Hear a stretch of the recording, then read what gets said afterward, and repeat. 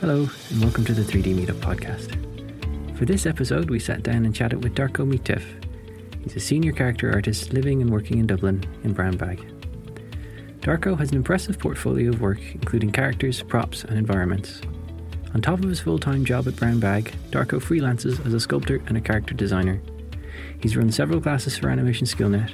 He's put together tutorials on some of his past creations, and somehow he still finds time for personal projects. I always enjoy talking to Darko. His love of his craft is infectious. He's humble, enthusiastic, and full of advice and ideas. During the show, we chat about how he got into 3D, his first big project, and starting his first company. We talk about how he approaches his art, and about the project that won him a 3D Total Award. We touch on freelancing, pricing, and finding work as a freelancer, and we finish up with some words of advice. I will warn you that the audio on this episode isn't quite up to scratch. We're still finding our feet, so you'll have to bear with us. For this episode, though, we feel like the content more than makes up for it. I hope you enjoy it, and I'll see you on the other side.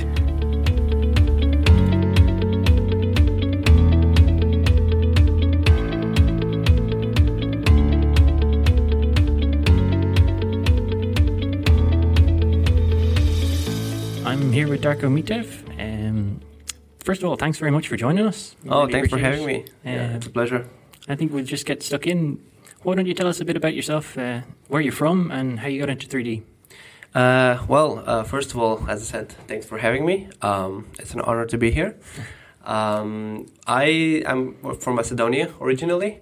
I was born and grew up there, and how I started, it's kind of interesting story because a lot of my family members, they're very, like most of them I should say, they're very artistic in one way or another. So my mom, for example, she can draw like really, really well. And I have a lot of family members that are into music and stuff. So I was always kind of driven into like telling stories in one medium or another. And it wasn't until like my first year of high school where my teacher kind of introduced me to Maya as a like optional software. Like we were supposed to learn like Photoshop and like Dreamweaver and like some other stuff that are kind of common. And then she came out and was like, well, there's this new software that's kind of, breaking into like Macedonian CG industry, which we don't have, unfortunately. It's called Maya. So if any of you want to give it a try, like there's like personal learning edition Maya 5. And I was like, all right, let's see what it can do. And then I kind of started Googling, and it's funny, like you hear a lot of these artists like saying about like big movies that kind of inspired them to go into it. For me, it was actually Final Fantasy VII, the movie, not the game. So Advent Children, I saw it and I was like, done in Maya. And I was like, really? You can do this with this little software? I was like, I'm going to learn this. Yeah. And it was not like, oh, it's an obligation, or it was just like fun, like going home and like, how do you do this? And then I didn't have internet at home at the time. So I was like, well, how do you learn something when you don't have access to the web? And there were some tutorials online, and not that much, but like when you're at home and you try to do stuff and it doesn't work, it's like very frustrating, So yeah, I mean, that was like the early starts. Like you just open up Maya Help and you just read it and like, okay, this is the extrude button. If you click, it's going to add geometry and it's going to allow you to pull. And like, oh, actually, so this is how you model. Yeah. And then you go back to school and show it to your teacher. And she was like, oh, this is looking really good. It was not, but she was being too nice. She didn't want to like say, oh, you're just basically don't know what you're doing. But yeah, that was the very early start of my 3D career, so to speak. So did you go to college then, or?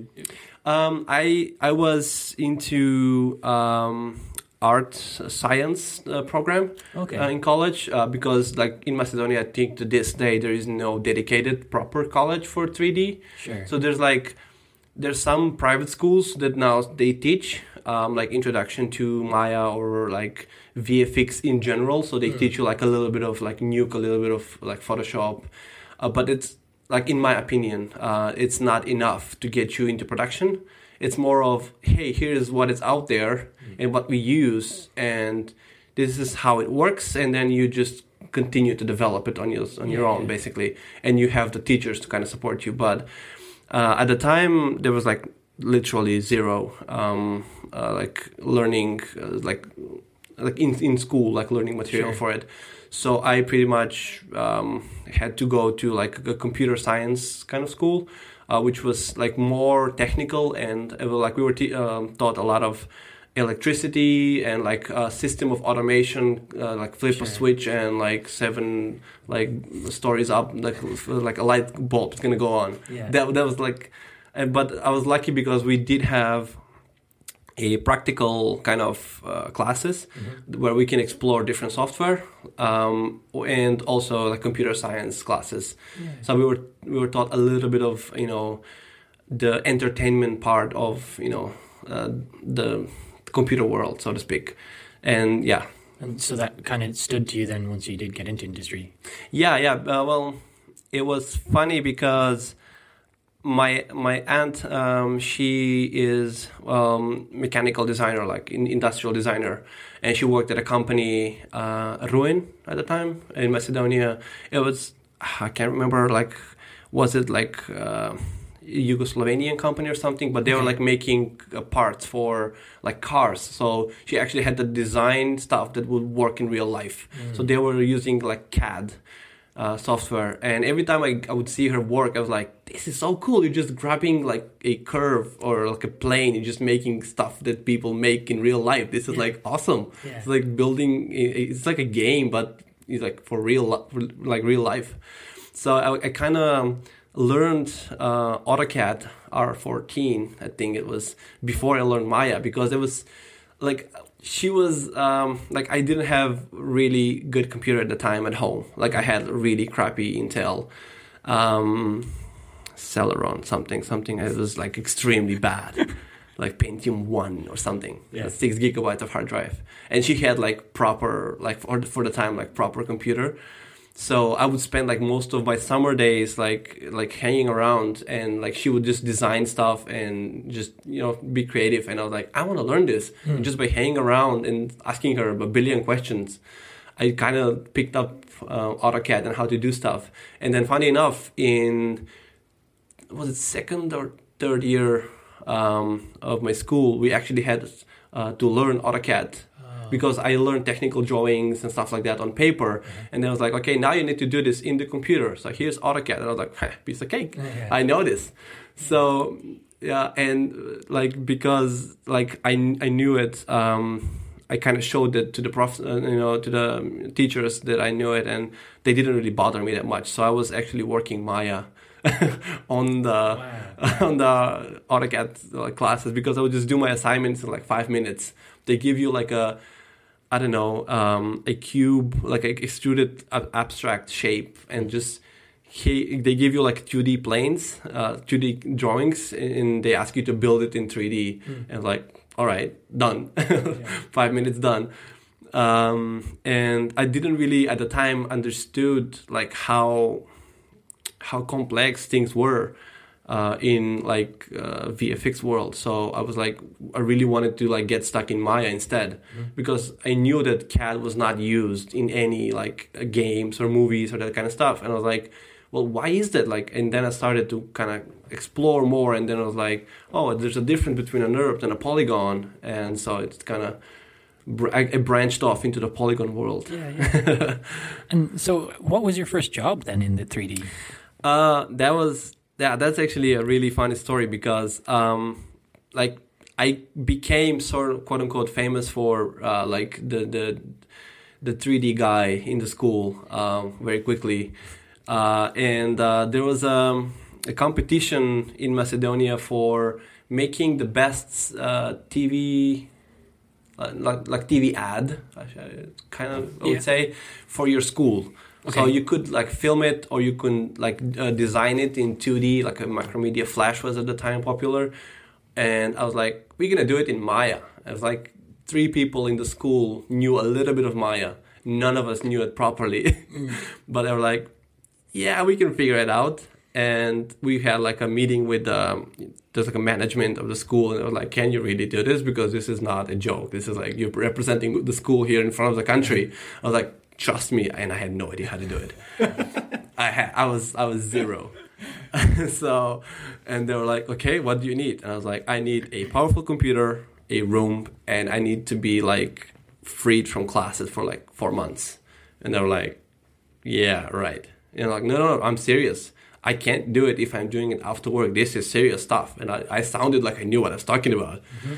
And they were like, oh, okay, you're actually serious. But how are you going to pass all your exams and everything? And I was like, well, I'll figure it out. By the end of the year, I'll have everything like figured out. And they're like, well, if you want to skip 4 months of your year, then it's up to you. We can allow you that, but then you have to go through that material. We can't just say, hey, Yeah. And I was like, yep, fine. And then they allowed me, and they gave me the office and everything. I was like, okay, now what? I actually need to come up with an idea, because that was like sound design and everything was, and I was like, okay, we need a plan. So there's like a couple of guys who kind of knew Maya a little bit. Like one of them was older than me.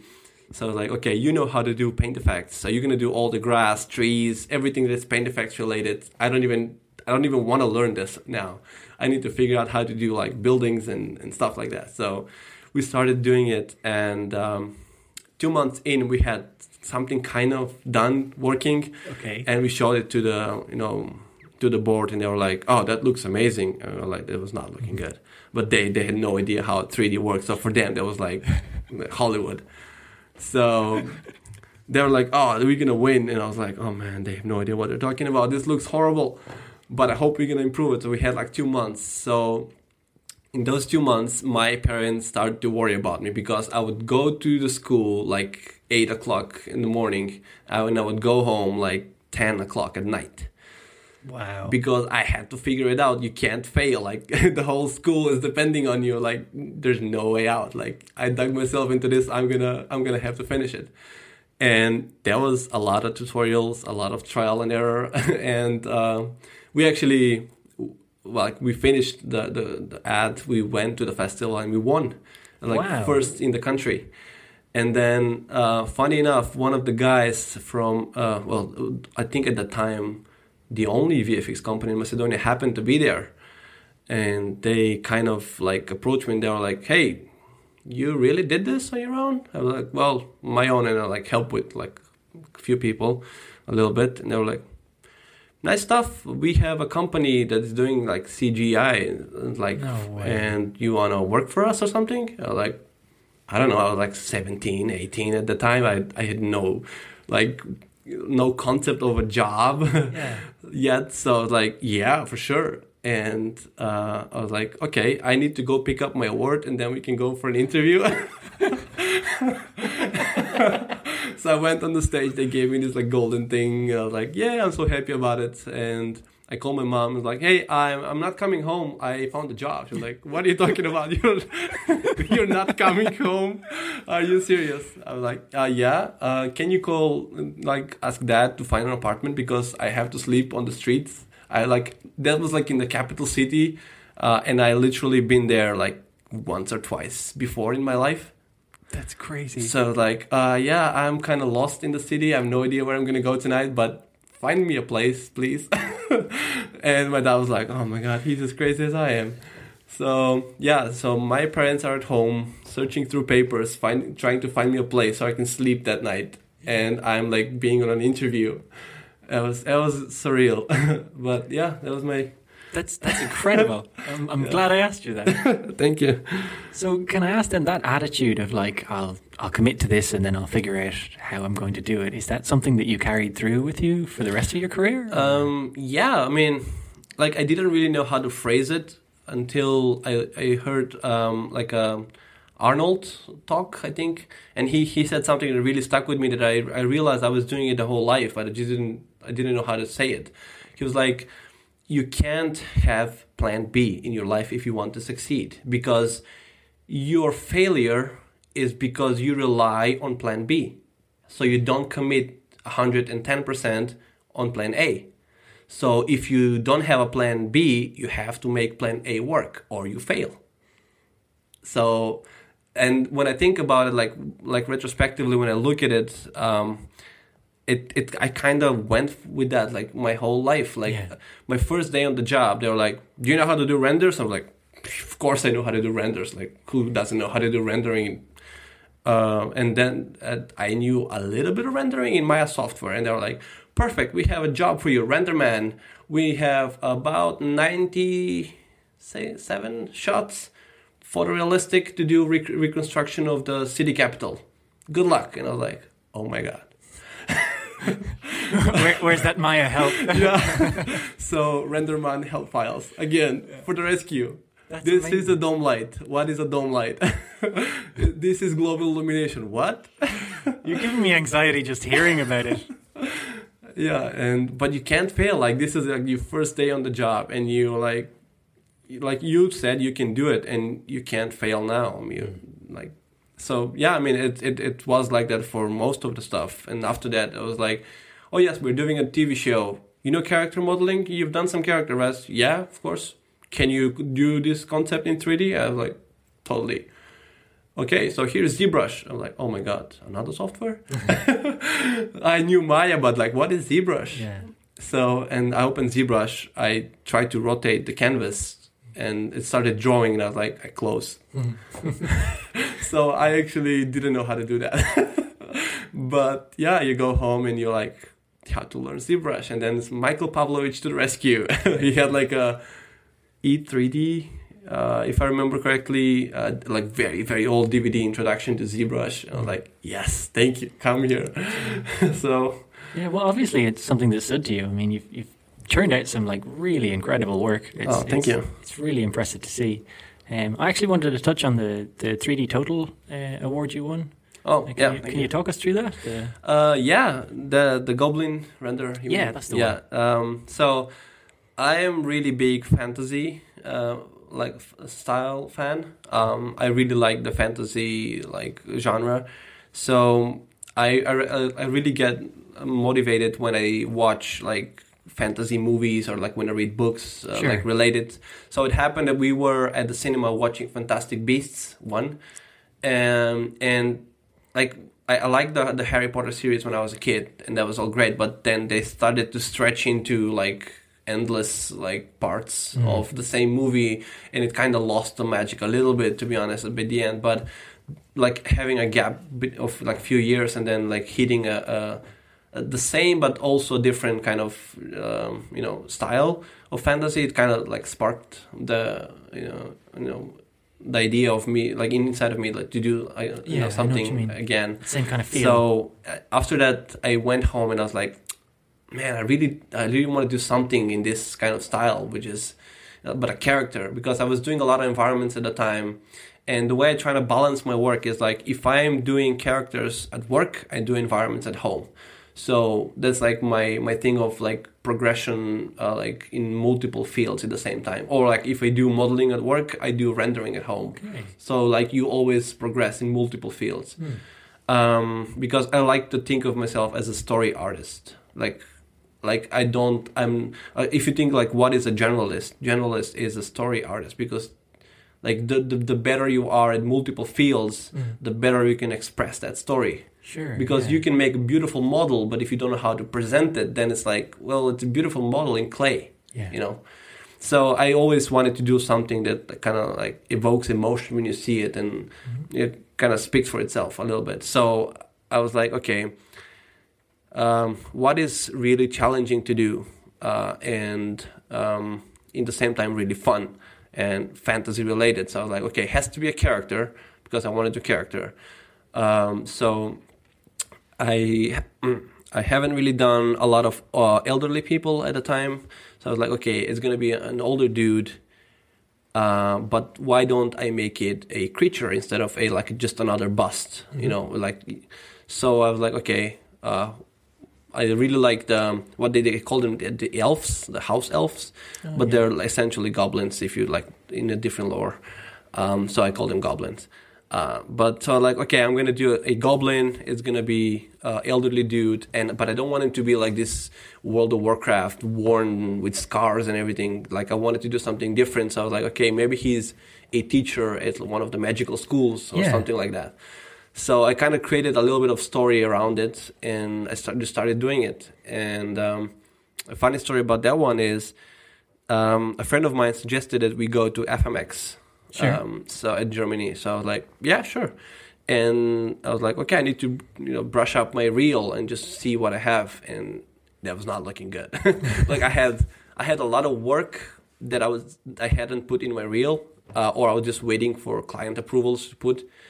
But some of them were not going to get approved by the time FMX happened. And I was like, well, I knew it is going to be like a lot of companies there. So I might as well just do something for FMX so I can actually show that I progressed in, a couple of years.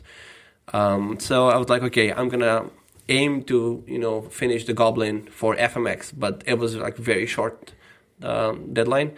So I kind of started doing it, and I got to a point when I was kind of getting happy with the shapes, and then reality kicks in. I was like, oh, we're like a couple of days away from FMX, so I really need to finish this. So I just kind of wrapped it up like quickly, but not really properly.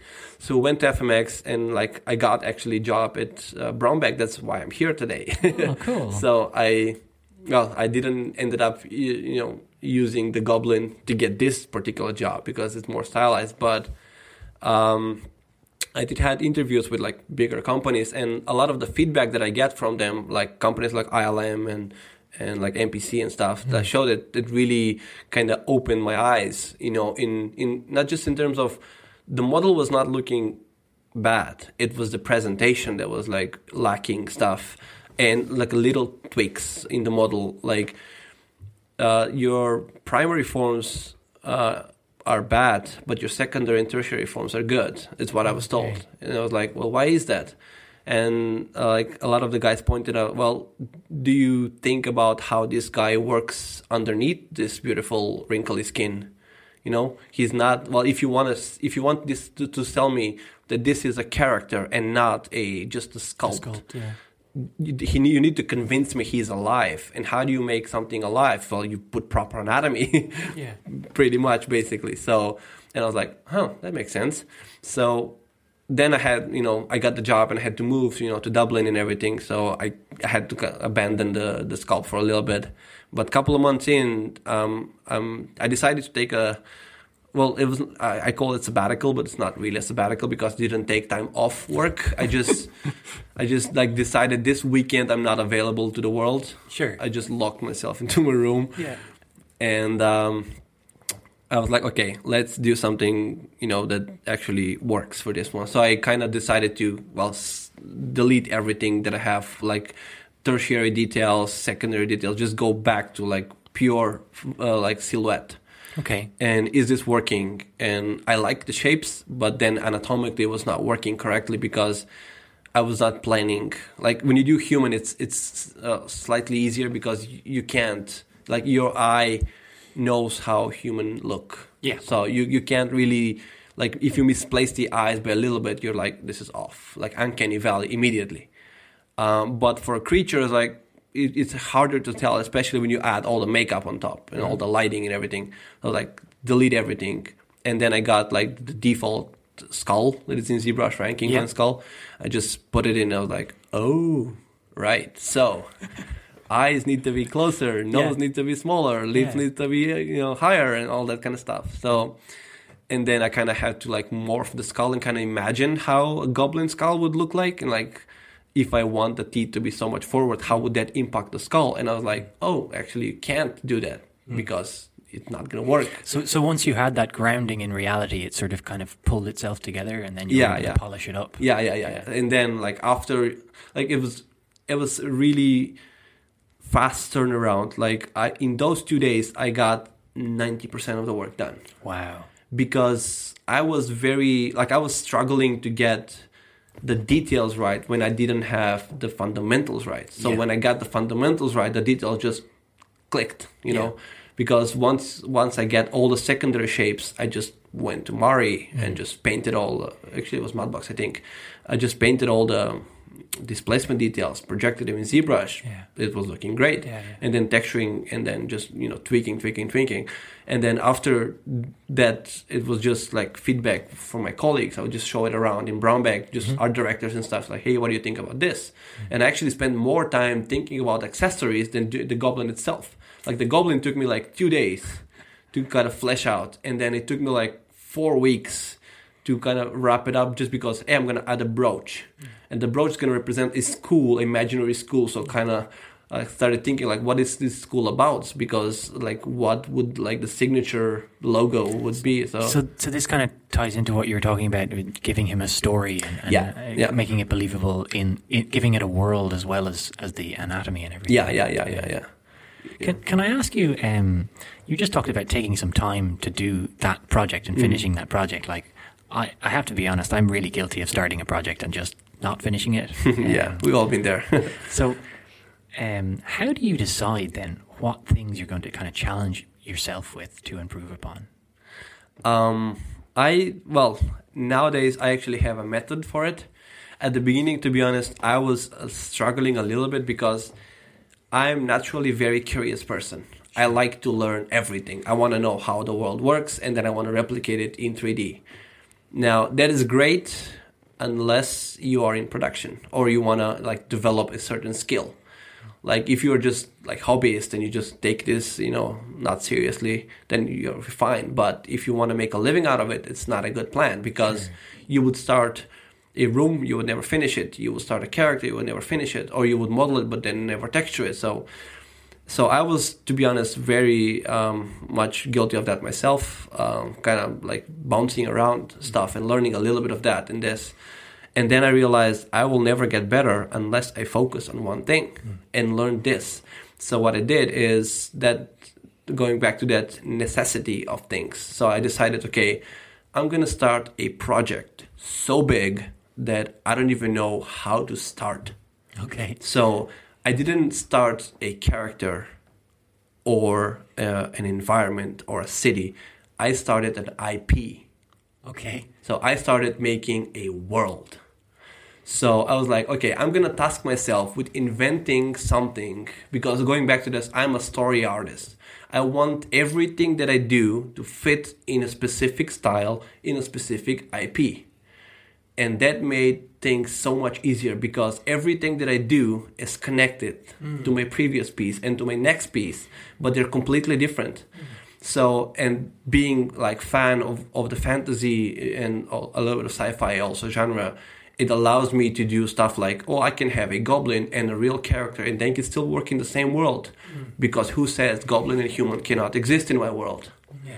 And then I can do a very simple test this week of a metal shader, but I'm going to model a relic that's going to be on the goblin's coat as a brooch. So I decided to, like, every time I'm doing like personal work, I try to tie it in to the bigger story. And the good thing about it is you're restrained by a specific set of rules, but you also have a lot of freedom because you're developing it yourself.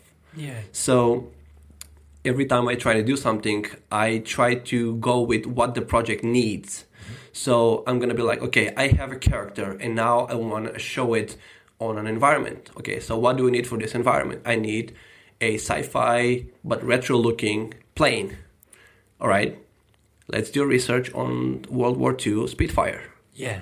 And you go about, and then let's do research on how to design stuff for sci-fi, and then try to like blend those two together. So you would spend, I would spend a week or two just researching design and not do any work, and then I would do hard surface modeling for a week or two. So you'd say having those constraints then gives you the kind of freedom to actually follow through with a design. Yeah.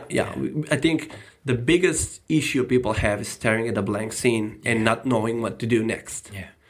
If you have rules, like our brains like following rules. We like following patterns. That's how we make sense of things.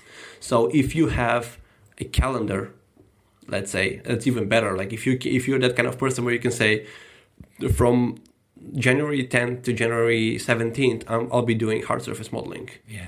it has to be this and that, this and that, and it needs to work for this project.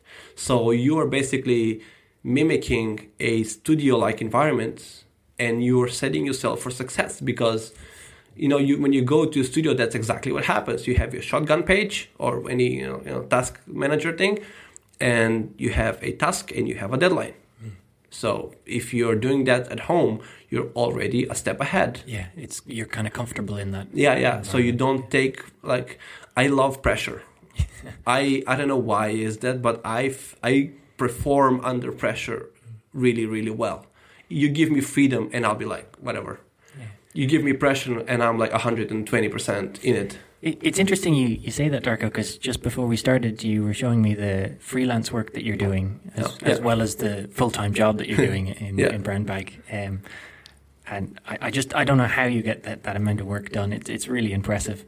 But I was wondering, could you talk to us a little bit about how you broke into freelancing and what maybe give us some advice? Yeah, sure. I do a lot of freelance because it allows me to work on multiple projects at the same time, with different styles. For example, in Brown Bag, I'm doing a lot of stylized work, like doing Disney, Nickelodeon kind of TV shows. They have a specific style, which is very cartoony, very stylized, which is great. Mm-hmm. But then, being the curious, mind that I am, I like exploring different stuff. Like I also every now and then want to do realistic stuff, and so. And doing freelance, it's like I try to tailor my projects to, kind of fit my, my style and like what I want to do. Like I don't take projects that I don't like to do because it's freelance. I can pick and choose what I want. The thing about being a freelancer is I was working in a company in Macedonia, and we were doing like very similar things like to what we do here, but a bit more commercial based. Okay. It was still very stylized. We were not doing like any realistic rendering, but it was a commercial after commercial after commercial. And the thing about working in the commercial business is you have to become very, very fast because everything is for yesterday and your client have no idea what they want. So expect 1,000,001 changes in 3 days. So you have to have a workflow that allow you to be fast, efficient, and get like things done, and you can never fail a project. And that kind of mentality kept me into my freelance because I was doing this and I was like, there's got to be something more than this. Like I can't be doing this for the rest of my life. I mean, like I had an ambition to do more. And then, funny enough, a friend of mine, like I'm thinking that, and a friend of mine is sending me a message. Hey, I have a freelance job of a Swedish company trying to develop, some pitch for a game or something. They need animation, and they had no idea like what is required to do animation. So they actually wanted the full like ad, not just the animation, but they call it animation. So they contacted Animator, thinking they knew everything. Yeah. And he contacted me because he was like, I'm an animator, but I need someone to design, model, light, texture, shade, all that. So I can do my animation. You can do everything else. I was like, yeah, why not? So I kind of signed in for that job. And that freelance project was paying me more than what I was getting in 6 months in my day job. Wow. Because in Macedonia, the standards are vastly different. Sure. Like, I have no problem talking about money, but like in Macedonia, if you're an artist, you're lucky if you get 500 euros a month. Wow. And that's enough to live on, though, there, is it? Or kinda, but not really. Like, you can live, but you're not gonna live. You can survive. Yeah, okay. You can survive with them, but you're not gonna like... A starving artist. Yeah. And I was like around that price, a bit higher, but doesn't matter.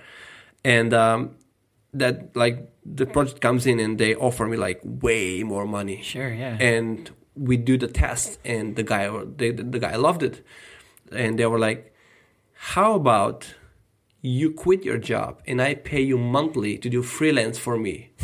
And I was like, drop the mic. Yeah, done. Why would you say no? Yeah. Yeah. That's fantastic. I'm doing demons and beasts and sculpts and, cool stuff. Yeah. I do whatever I want. I have no art director, which at first was really scary because it meant I had to design stuff.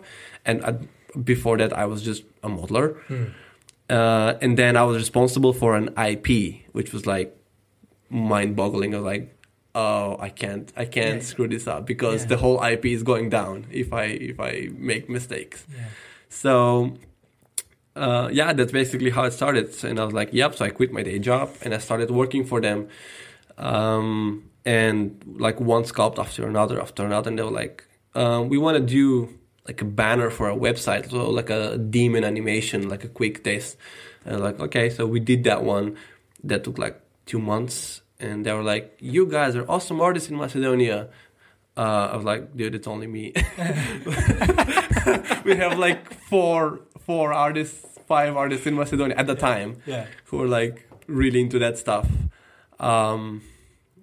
Because most of the good artists, they would like either like leaving the country or they wanted to leave the country, because when you compare how much you get in like US or the UK compared to Macedonia, it's like it's mind-boggling. So, and he was like, well, so they offered me actually a job. So he was like, can you collect a group of people and I'm gonna open up a company and you're gonna run it in Macedonia?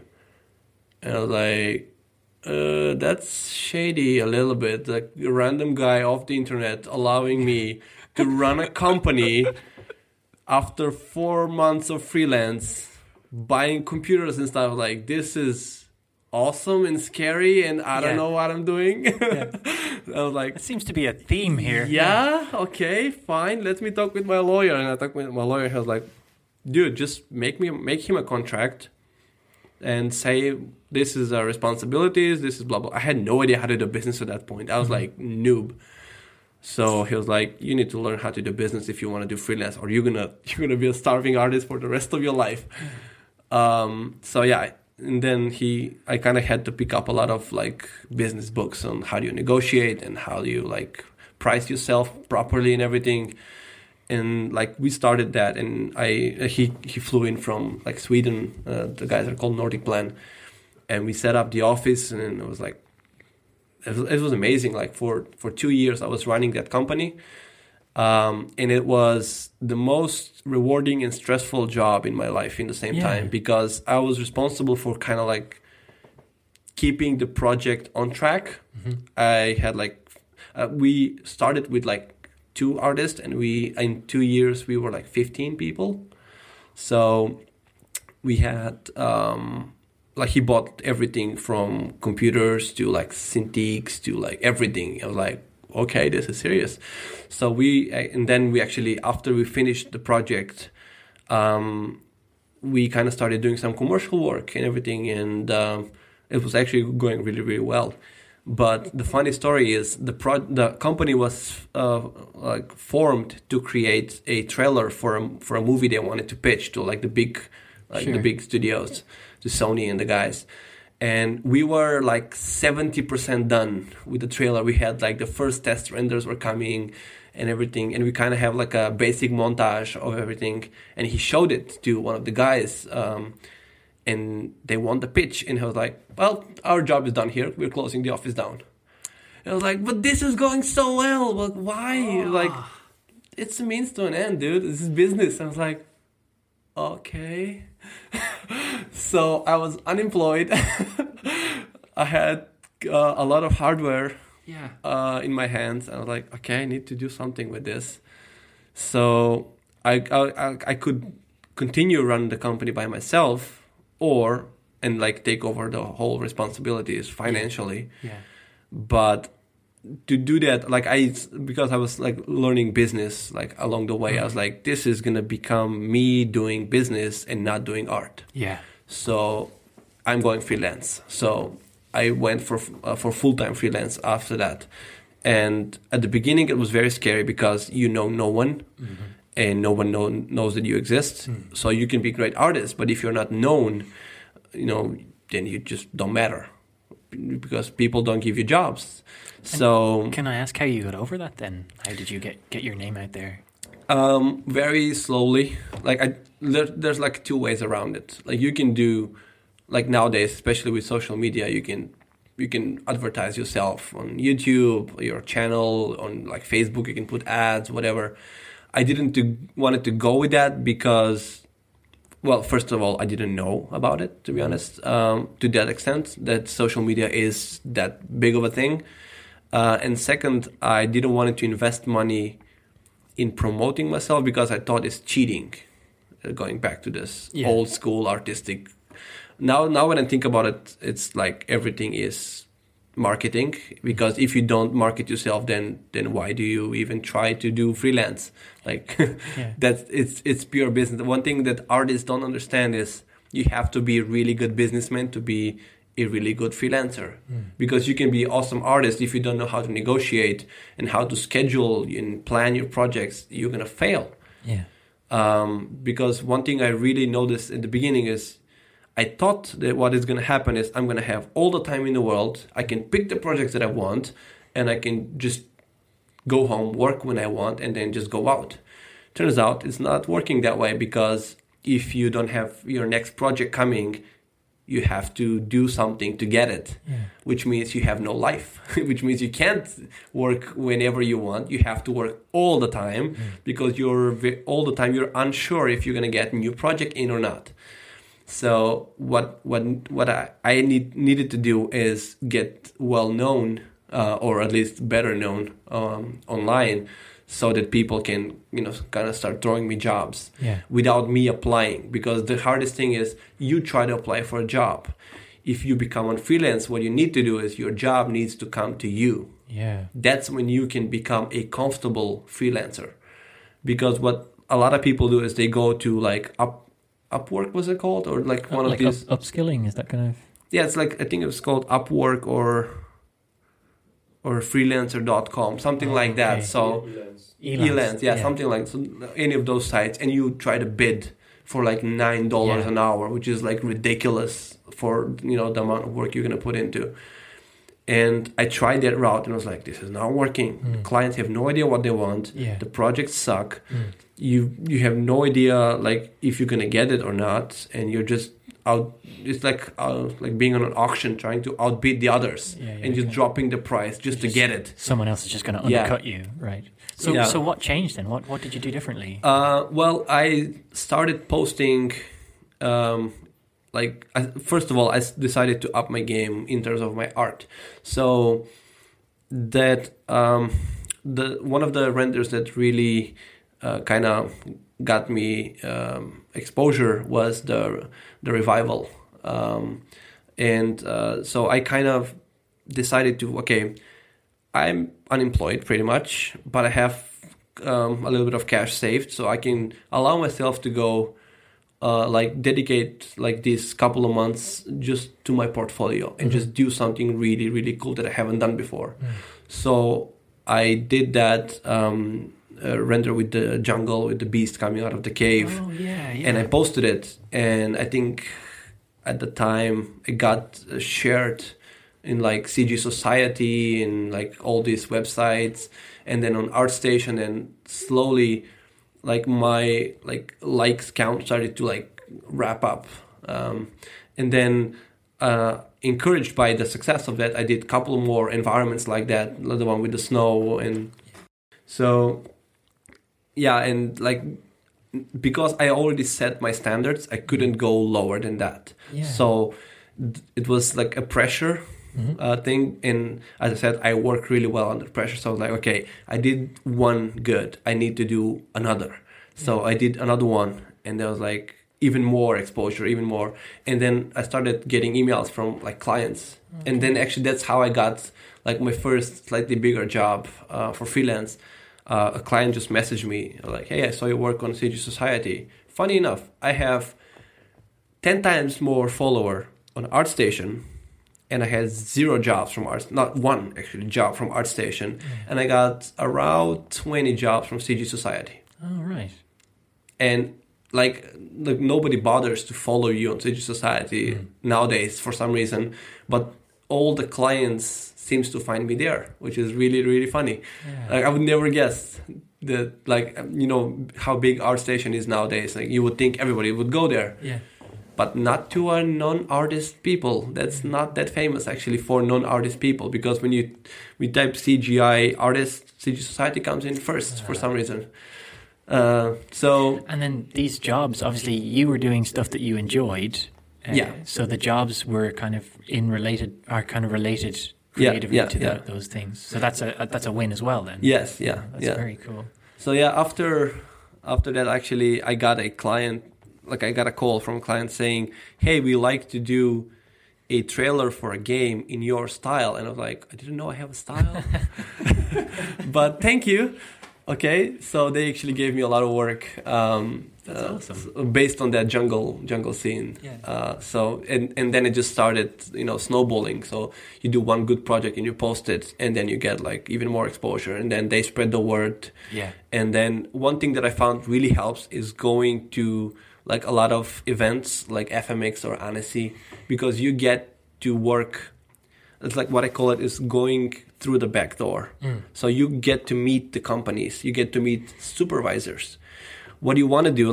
This is my strategy, even for applying for a day job. I don't go to HR, because if you go to HR, you just go on the pile of applicants. Yeah. What you do is you contact any high value person in that company, and do not ask them for a job. You just want to meet them, genuinely try to meet them and try to make a bond. Yeah. And they see your work and they recommend you. And then you instantly have a job. You don't even need an interview. Yeah. So I find that works really well, because, and I actually discovered this by accident, because I can't remember the name of the artist, but it was an article about a company doing something, and then the supervisor was talking through how they did it. And I just wrote a genuine email saying, hey, this is really good. I wrote the article, and I was just wondering how you guys did this and this. And he replied back, and he asked for my portfolio. He was like, hey, are you doing something like this? And I was like, oh, yeah, I'm actually trying it out. And I actually sent some of my renders and my ArtStation, and he was like, hey, are you interested in doing a freelance for us? And I was like, hey, this is a gold mine. Yeah. This is actually how you know. Yeah. So I actually started applying this trick, quote unquote, to pretty much everything now. So you go to fairs, you talk with companies, and you just say, if you're not interested in being an employee there, you say, here's my portfolio, I love your stuff, but I would love to work as a freelancer. Yeah. If you have anything, you just call me in. And then you go home, and then you wait. Could you talk us through some of the conferences you've been to meet? Oh, yeah. Well, there's a couple of good ones. SIGGRAPH, perfectly. If you're if you're a tech guy, especially if you're software interested in development stuff, SIGGRAPH is really, really well for that. It's a bit expensive and far away, of course, but that is a really good one. The Trojan Horse was a unicorn. Oh, yeah. Awesome one. Awesome. As I mentioned, Annecy in France. Really good one. The one in Stuttgart, FMX, really, really highly recommended. So those are the main ones. Have you ever been to the ZBrush one? No, I haven't. Thing about that is I need visas to go pretty much anywhere. So going there just is going to require a lot of effort, and I might not even get it, because I know Darko Markovic, I think he's a concept artist, and he got invited to the speed sculpt thing in ZBrush. And he got invited by Pixologic to be there, and they didn't approve him the visa because... Wow, that sucks. So when you came over to Ireland first, did you have to sort a visa out for yourself, or...? Yes, that's been my bottleneck for the last couple of years, actually. I've talked with a lot of big companies, and I had interviews, and they were like, awesome, brilliant work, we would love to have you. Is there anything we need to know? And I was like, yes, I need a visa. Oh, we're going to call you. Never call you back.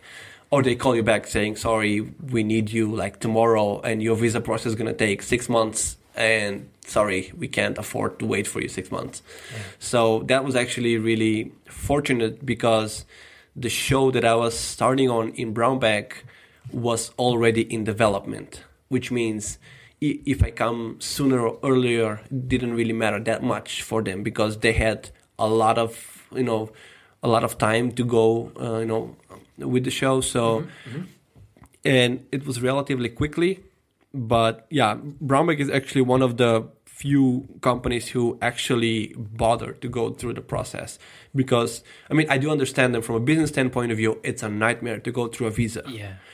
Because they need to prove to the government that you're the end-all be-all artist of the planet, and they can't find anyone as good as you in Ireland, or any country like you're applying to. So, and that is not as easy as it sounds, because they need to build a case. It's actually going through lawyers and stuff. It's like the more I kind of researched about it, I was like, oh man, no wonder why they don't want to, kind of bother with you. But on the other side, if you're the artist, it's extremely hard to get a job into the industry, even if you are a really good artist, because you are a good artist, but you're not geographically located where you should be. So, well, too bad, sucks to be you.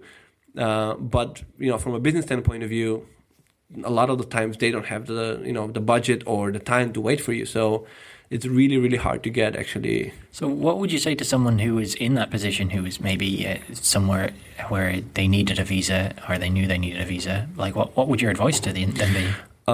Well, first of all, I would say don't be mad at the company for not sponsoring you, because, first of all, it doesn't mean that you're a bad artist if they don't, sponsor your visa.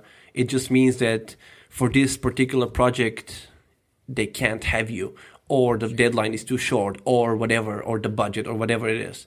It doesn't mean they don't like you. And so, first of all, always keep the contact with the company, and just keep coming back to them saying, hey guys, I'm still here. Yeah, I'm still here. I'm still alive. This is my update of my portfolio. And that actually helps a lot, because the German company I usually do freelance for, Liga 01. That's actually how I started. I had an interview with them. And it was them or Brownback. So I was like, okay, I'm going to go to Brownback, but I kept good terms with them. And then, a couple of months later, I did the Goblin once I moved in. So I sent them the Goblin as hey, here's what I do. If you guys need any character work or anything like that, shading, whatever, just call me. I'm a freelance open. So they called me back. And then we did the Elvenar trailer, and then they called me back for the second one, and then for the Forge of Empires, and and it just kept, growing into a bigger, collaboration. So if you need a visa, it doesn't mean that your career ends there. You still, you can still find a job. It just, you need to keep trying, and you need to and it doesn't mean that if this company can't support you, it doesn't mean that other company will. So you just need to find, the right circumstances. They need to align, basically. Yeah, I thought that's interesting, though, that you say that you just by showing your progression and showing that you're still working can get you in the door, even if you didn't get in the door the first time around. Yeah. Actually, on that note, you've done a few kind of classes and things. You've worked with Animation SkillNet, and you gave a talk for us, actually, which was really good. Oh, thank you. Do you have any other tutorials or anything in the works, or? Actually, in a couple of weeks from now, another Animation SkillNet course starts.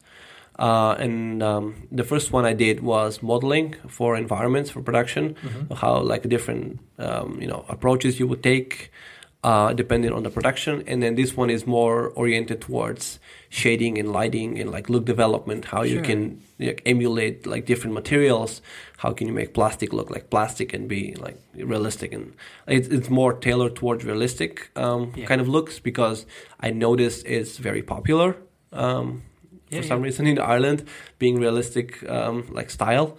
So that's Substance then, is it, or mine? It would be a combination of classical texturing, like Mari, Mattbox, Photoshop route, plus Substance, plus procedurals. So I want to give as many options as I can. I want to say, okay, this is the history, this is how we did it in the past, and you should still know it, because if someone just takes away Substance, you need to be a texture artist, not a Substance artist. At the end of the day, you need to know how it works. So you need to that's something that I always do with myself. I always give myself challenges to do things the hard way. I can sculpt a face, but can I polymodel a face still? Right. Yeah. What if you take away ZBrush tomorrow? Can I still be an artist? Yeah. So this kind of ties back to what you're talking about with having a story. Once you give yourself constraints, then you actually push yourself in a direction and you improve as an artist. Yeah. It's interesting. So that kind of led me into a bigger tutorial that I'm developing, which is how would you do a full-blown production set? Okay. So because there's a lot of misconceptions about, okay, I'm an artist and I'm going to go into a studio and they're going to give me this and I'm going to make it beautiful and make everything by hand. Mm-hmm. In reality, it doesn't work that way because studio can't afford to have you 6 months on one set. They want it done in 2 weeks. What are you going to do about it? Yeah. So tutorial is going to be more of, okay, here's a layout, here's a camera. Can you do something about it? So you're given a concept if you're lucky. And you're giving a basic layout and character movement, and you need to build environment around it. So it's a really big project, and I'm trying to work as much as I can on it, doing freelance and teaching in Animation SkillNet in a day job. Yeah. So it's a little bit of a stretch at the moment, but I'm still trying to, I have dates in my calendar where I work freelance and then when I work on the course. Yeah. So this is something that'll lead down the road, but it will be available. Yes, it will be available on my Gumroad as well as ArtStation. If anyone wants to find out more about you, where's the best place to see your work? ArtStation, obviously, just Darko Mitev ArtStation, or my website is also connected to my ArtStation, so darkomitev.com will also bring you to the website version of the ArtStation, as well as Art of Darko Mitev on my Facebook page. I post a lot of the updates for tutorials and recent works on it. That's pretty much. And you're not on Twitter or Instagram or anything, no? I am on Instagram, but to be honest, I'm not on Twitter. I am on Facebook. Kind of on Instagram, but I don't really use it that much. Yeah. I use it mostly for sharing my art with people. Yeah. I don't do photographs of food and stuff. Yeah. People like to do it with Instagram. The typical Instagram stuff. Yeah. But Art Darko, it's on my Instagram. Okay. Yeah. And if anyone wants to get in touch and talk to you, obviously you come to the 3D meetups, right? Yes, definitely. Yeah. Okay, cool. Well, Darko, it's been a really, really interesting chat with you. Thanks so much for coming out and chatting to us. I think we'll leave it there. Yeah, thanks for having me. It's been a pleasure.